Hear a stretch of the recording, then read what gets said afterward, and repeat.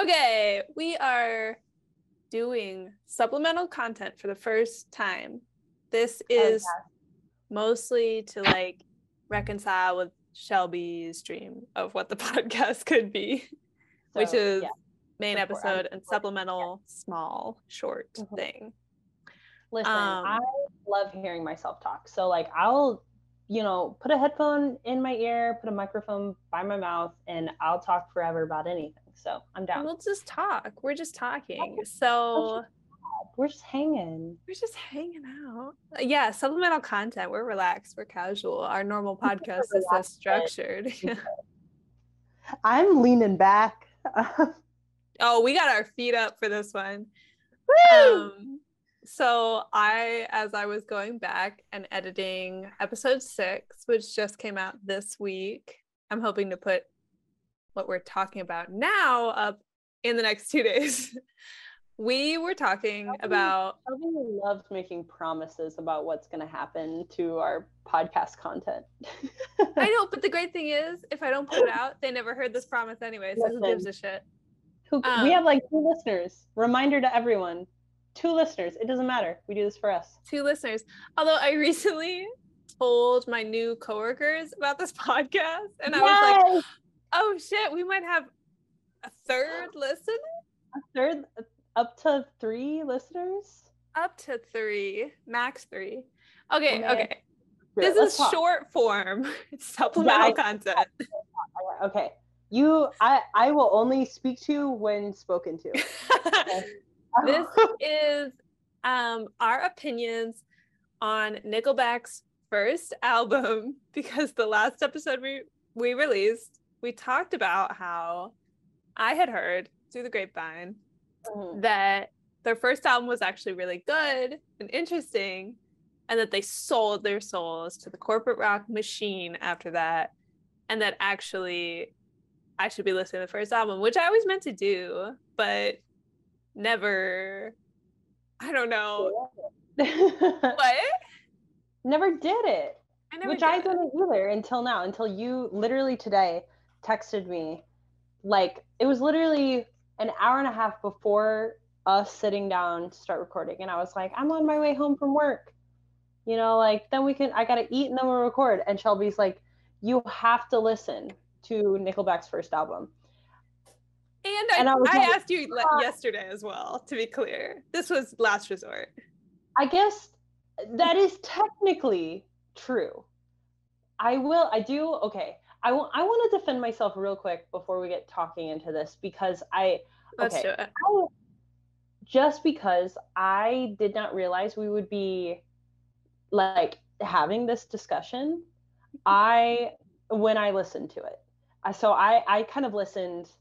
I do have opinions. I do have thoughts and feelings, but me too.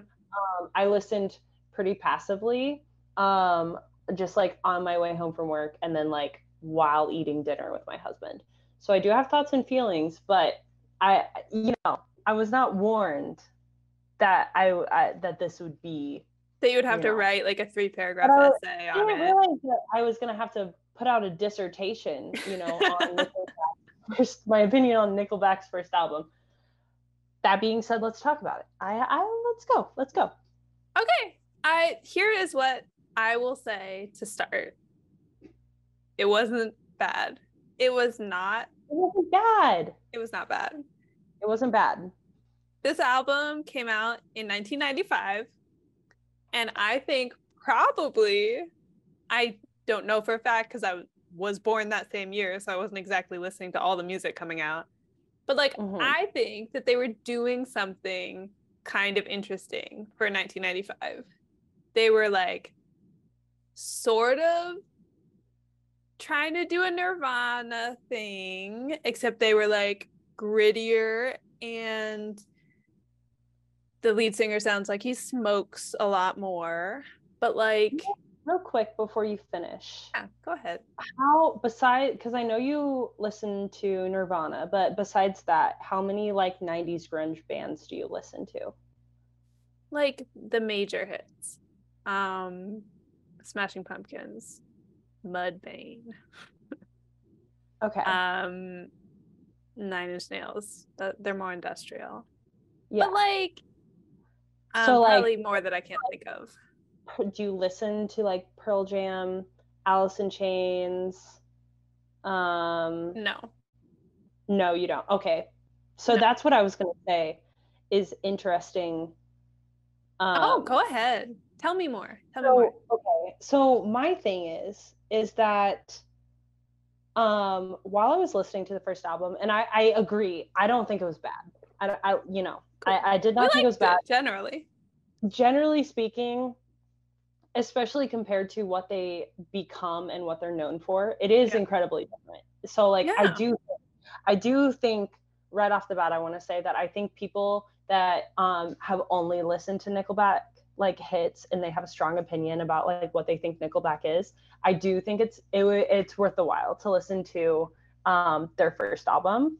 Um, my problem is, as someone who is like, I don't like Pearl Jam, but I'm a big fan of Alice in Chains and Soundgarden Okay. and Nirvana, of course. And I've always heard people say like that, like late 90s, early 2000s era of like, like quote unquote butt rock. It's people that are like trying to pretend to be grunge and like pretend to sound like um oh fuck, what's his name from Pearl Jam? Eddie Vedder. Okay. We're fucking Okay, dumb as thank shit, you. dude. Um, okay, but also like I really like Eddie Vedder, and I like Singles is one of my favorite movies. I like Eddie Vedder. I Love just don't. singles.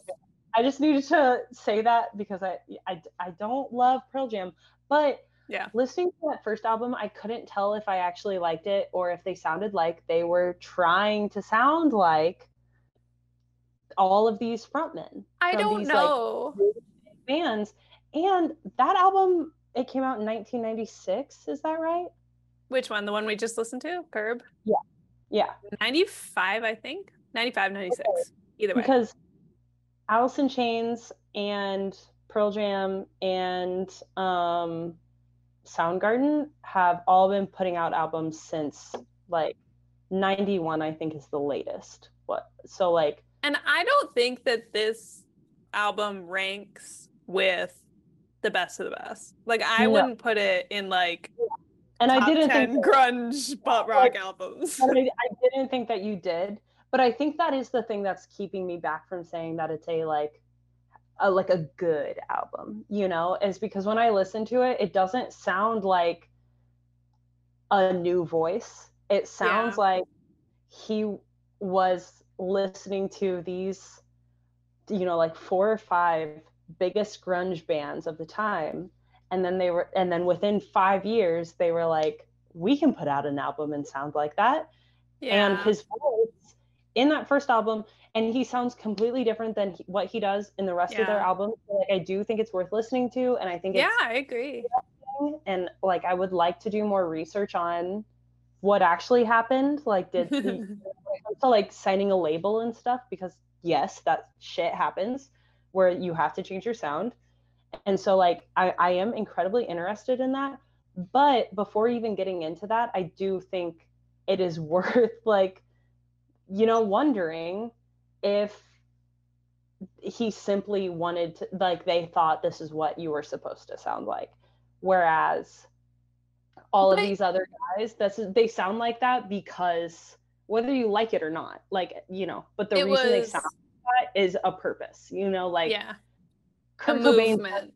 Yeah, Yeah. like Kurt Cobain sounded like that because like he was in pain and like he wasn't trying to be like the glam metal people that came before him, Yeah. like it was a movement of changing that versus just trying to sound like all the other grunge guys. And I feel like maybe our perceptions are colored by what they became because they became such like essentially like glamorized top 40, like nothing cutting edge or new in Yeah. Nickelback, you know what I mean?